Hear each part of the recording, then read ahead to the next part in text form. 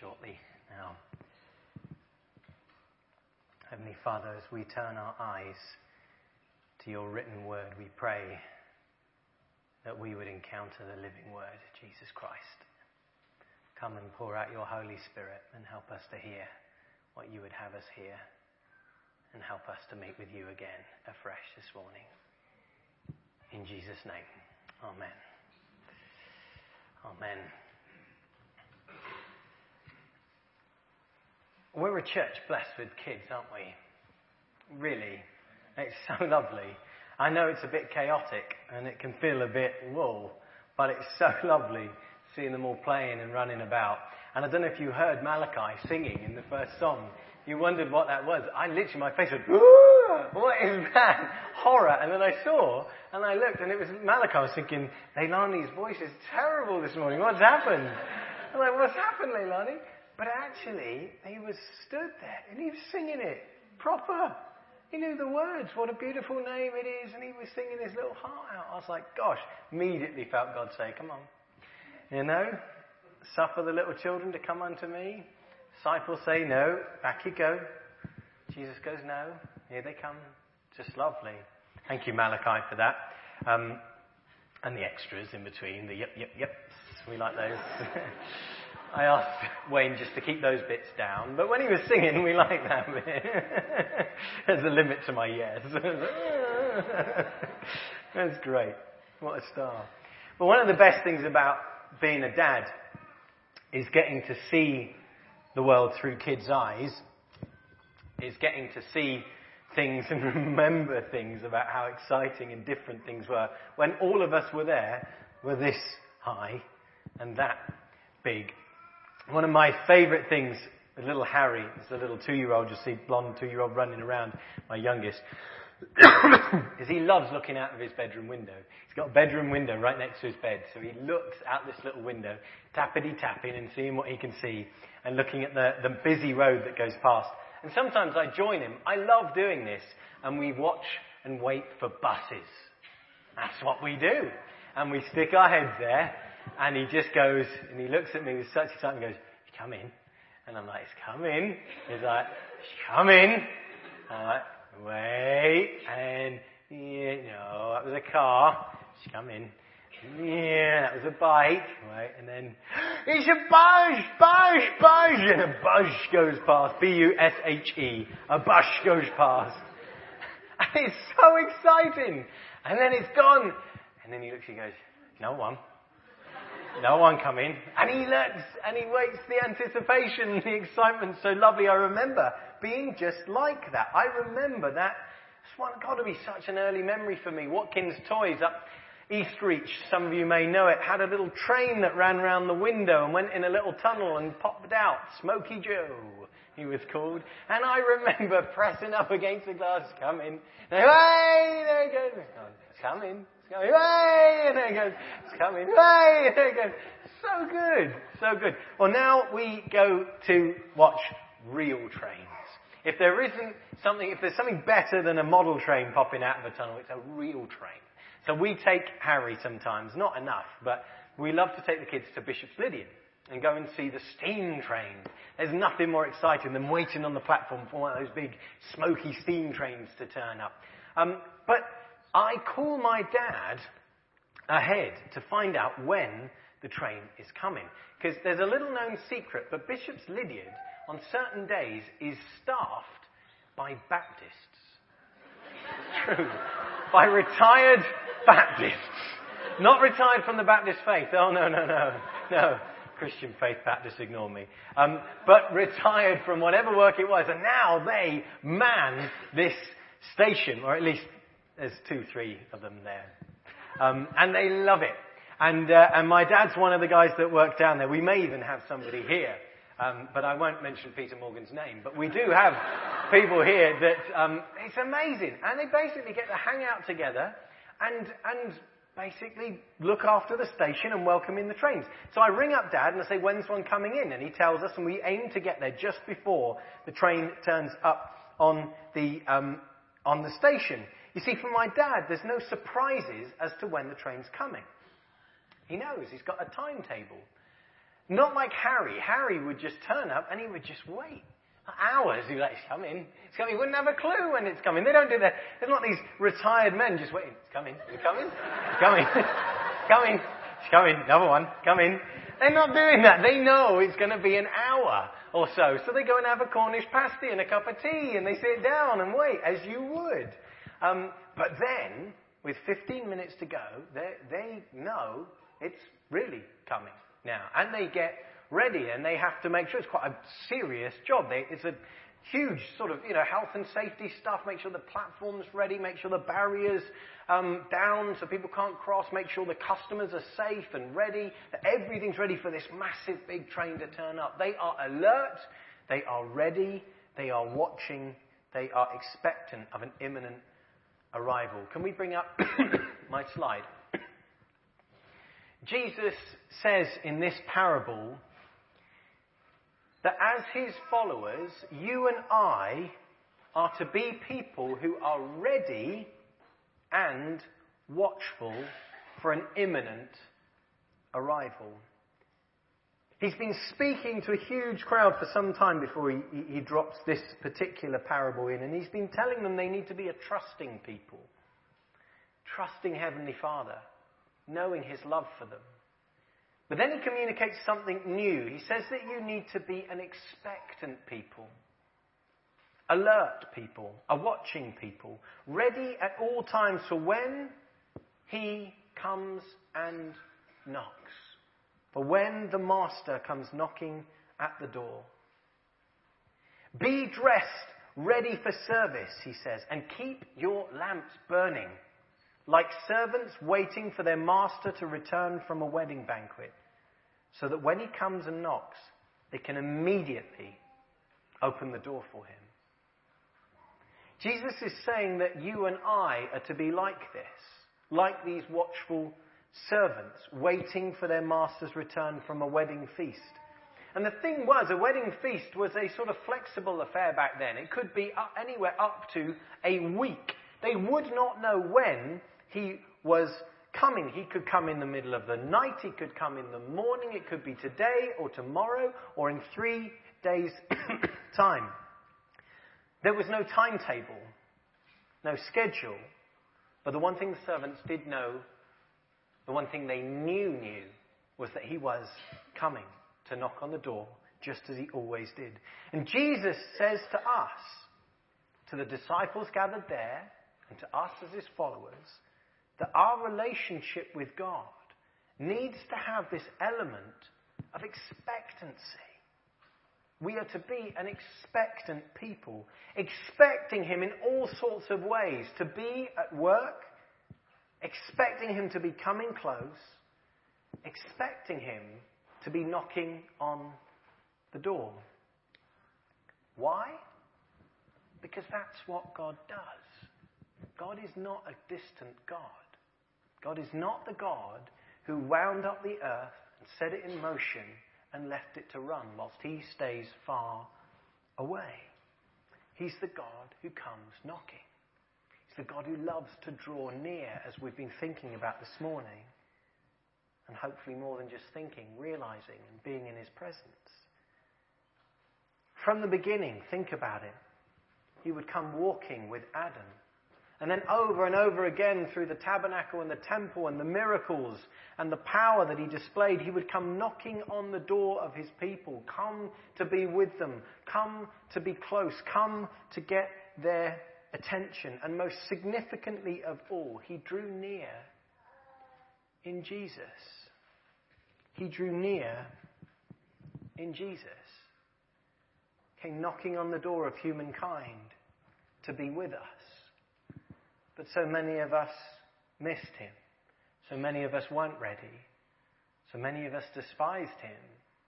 Didn't let him in. So many of us were more concerned about our own special statuses and preserving our riches and power. Too tangled up in sin and pride to serve him or follow him or welcome him in. And there will be a day, Jesus says, where he will come knocking one last time at the end of the age. And he will come again in power. And this time nobody's going to miss it. It's going to be obvious. Everyone will hear his knock. But will the world be ready? Jesus asked. Will he find faith? Will you and I be ready? Now, it would be quite legitimate and probably normal to unpack this parable in the light of the second coming. But we've thought about that in some of the other parables, and there are others which are very explicit about this. And this one certainly is talking about this. But I think to do only that is to miss that this parable also teaches us to be expectant, not just for the final knock, but to be a people expectant of when God's going to knock on the door of our lives daily.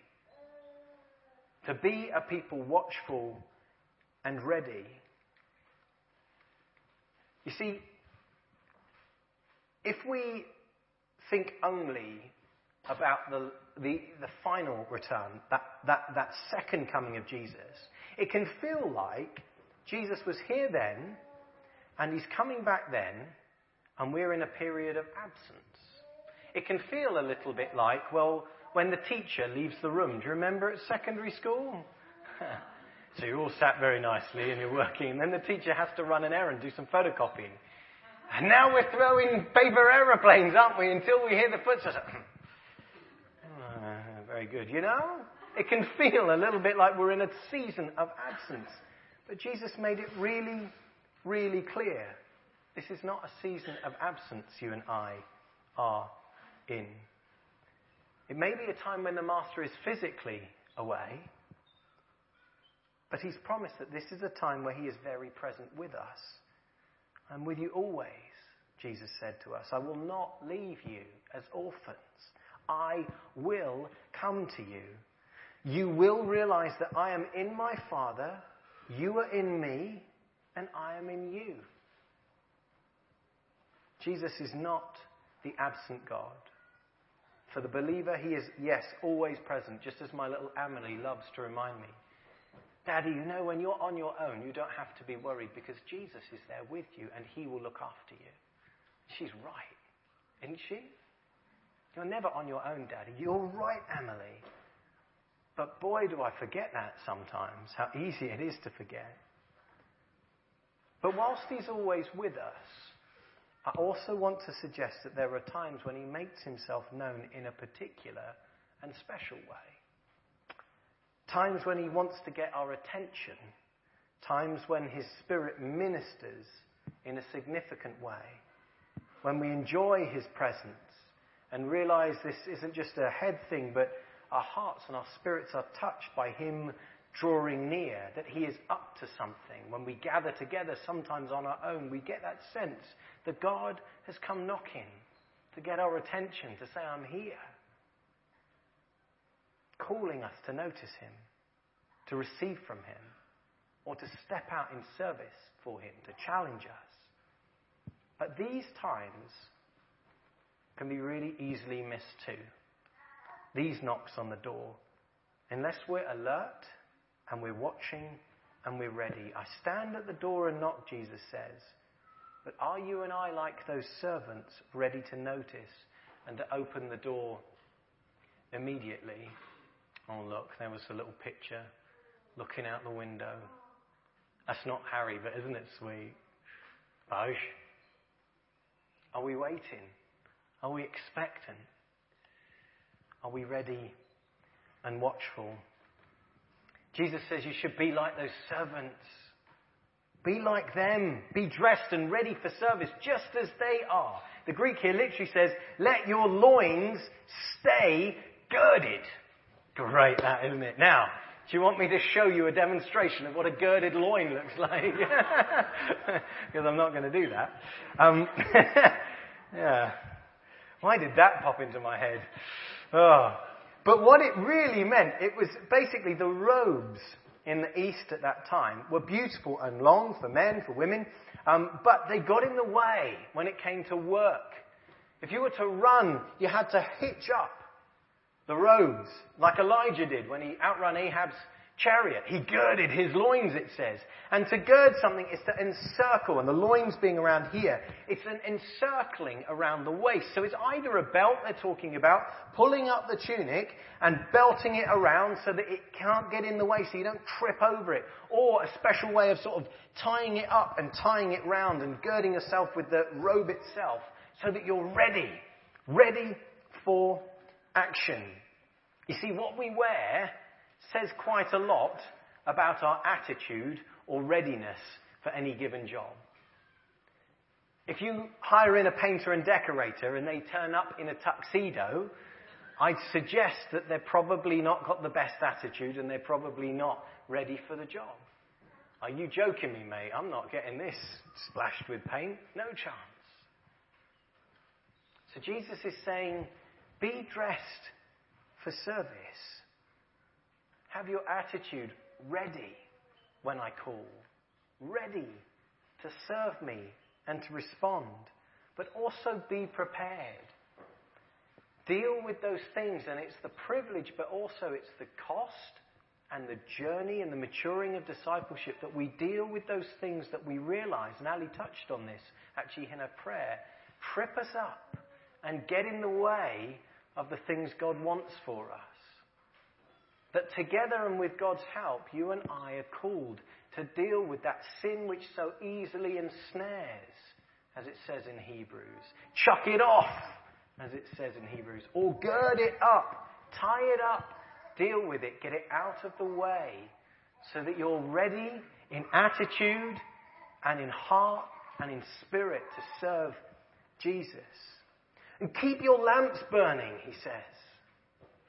Keep them lit and ready. The light of expectation, of faith glowing strong. We could all sing a little rendition of Give Me Oil in My Lamp, Keep Me Burning, couldn't we? Do you remember that one?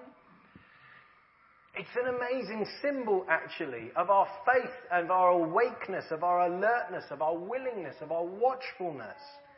And you know, this also takes diligence and time and care to keep glowing. It's not like today when we just switch on an electric light and then we leave it and we forget about it. These lamps took effort. The wicks needed trimming. The oil needed topping up. And fire took time to get going, to spark, to light. And so too our faith needs nurturing and feeding and taking care of. We can't think, well, I switched that light on when I became a Christian 15 years ago, and that's it now. I'm done. Light's on. No, it needs tending to. A living thing. A living relationship with God. An expectation, a faith, a hunger. A light that needs feeding and caring for and looking after. And we do that together. It's what being church family is, encouraging one another in that. Spurring one another on. We read God's word together. We pray. We worship. We spend time in his presence. For we never know when God will knock and say, here I am. I want to speak with you this morning. I want to encourage you this morning. I want to challenge you this morning. I want you to receive from me something you need this morning. I'm knocking at the door. Are we ready to open the door? Because at that point we can't say, where's the lamp? Gosh, is it lit? Give me some matches. No, you can't have them for another 1800 years. 1806, they had to wait a long time for a flick of a match to light those lamps. These things took time. We needed to be ready. I want you to picture just in your minds for a moment that master coming home. Some of you will find this easier than others. Don't worry if it doesn't work for you picturing something. But coming home, probably in a cart, pulled by a horse, coming through the countryside, perhaps at night or in the evening, it's getting dark. As he rides along, he starts to wonder whether his servants will be waiting for him. If they will be there at the door, or whether the house will be cold and shut up and they will all be asleep.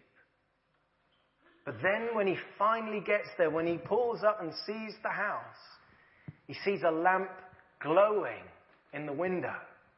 They're awake. And just as soon as he gets to the door and barely knocks on it, it swings open and his servants are there glad to see him, welcoming him, ready and dressed for service. Master, welcome home. How may we serve you? Gosh. I wonder, are you and I ready and watchful for God in our lives right now? Are we dressed for service? Is our lamp of faith and expectation glowing? I wonder, as a church, are we ready for the more that God has for us? Prepared, watchful for what God wants to do amongst us and through us. It's just been lovely. I've been on a journey with you guys. It's been lovely to see how we've been growing in being more attentive and aware of the Lord's presence. And we've been learning together and sharing more in that. But there will still be more. Are we ready for when he knocks to say, Master, come in. Come in. It's wonderful to see you.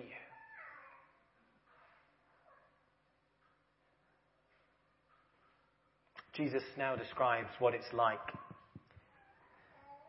What happens when that master comes home to this wonderful sight and this wonderful welcome. And in Greek, he uses a beatitude formula. You know, the blessed are they that, or blessed are those who. And this is a beatitude. And it literally says, blessed are those servants whose master finds them watching when he comes. Now, you might have imagined it to say, if we just pictured that, blessed is the master who comes home to servants like this, surely. But he turns it on its head. He says, no, the blessing is for the servants. Blessed are they. And in a hugely unexpected turning upside down of the social norms, he says, this is why. Truly, I tell you, the master will dress himself to serve, and he will have them recline at the table. And he will come, and he will wait on them.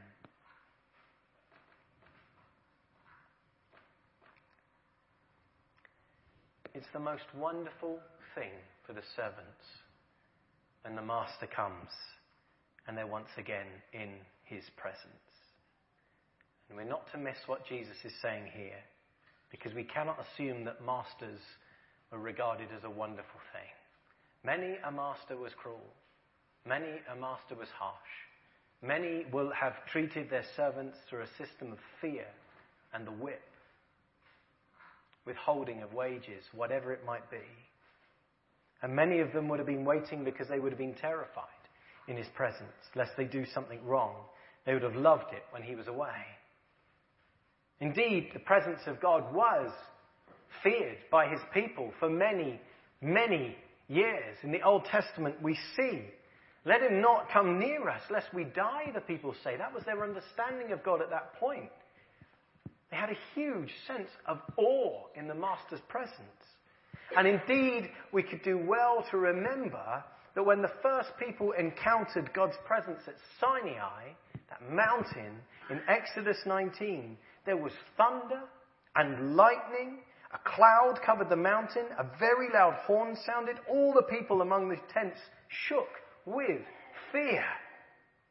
Its smoke went up like the smoke of a stove, and the whole mountain shook. The sound of the horn became louder and louder, and Moses spoke, and God answered him with thunder. You see, our God's unmatched in his glory, in his power, and in his wonder. And when he just shows us a tiny bit of that, we tremble. He's not to be underestimated or taken lightly. We are fools when we do that. Jesus taught us that we should have reverent fear for God. That when he comes close, we should be in awe and realize we're in the presence of the Holy One of the universe. In his presence, we realize how tiny and small we are. And yet, Jesus also taught us that this God, who is all of those things, is a God who cares and who loves us and who knows every hair on our head. A God who is love itself, who is tender and kind and faithful, as Ali read in the scripture. And he knows every hair on our head, every name we are given, every part we've been through in life. And we can call him Abba, Daddy, Father, and he calls us child, beloved, masterpiece. It's extraordinary that in this parable, the servants realize in his presence just how loved they are by their master.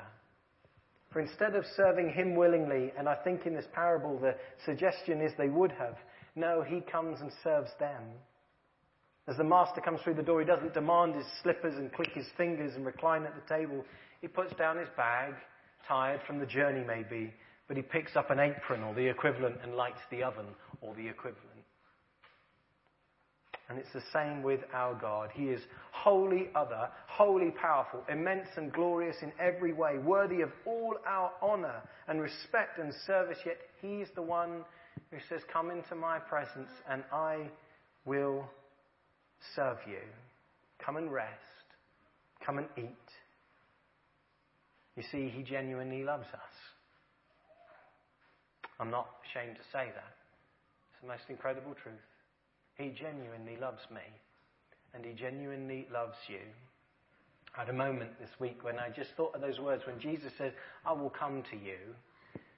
It's very easy to hear those words as if Jesus is saying, right, look at that ragtag bunch of disciples. I'm going, but I'll come back. You're going to need me because you're dreadful on your own, kind of thing. And there's part of that that's true. He comes to us to help us. He doesn't think we're dreadful, but there's part of it that says, you're going to need my help here. But it caught me that maybe, just maybe, there's a part of it where Jesus says, I'll come to you because I love being with you as well. I've been with you on this journey and I want to come back and I'll be with you and we'll still have that relationship. Maybe, just maybe, he loves to be with us as much as we love to be with him. That really humbled me and struck me this week. When he walked this earth, and our time's nearly up on this, he did just that, didn't he? Humbled himself. And then that last supper he had with his disciples, those fishermen, who'd want to hang out with them? He did. Who'd want to serve them? Jesus did. He literally took, or rather girded his loins, tied his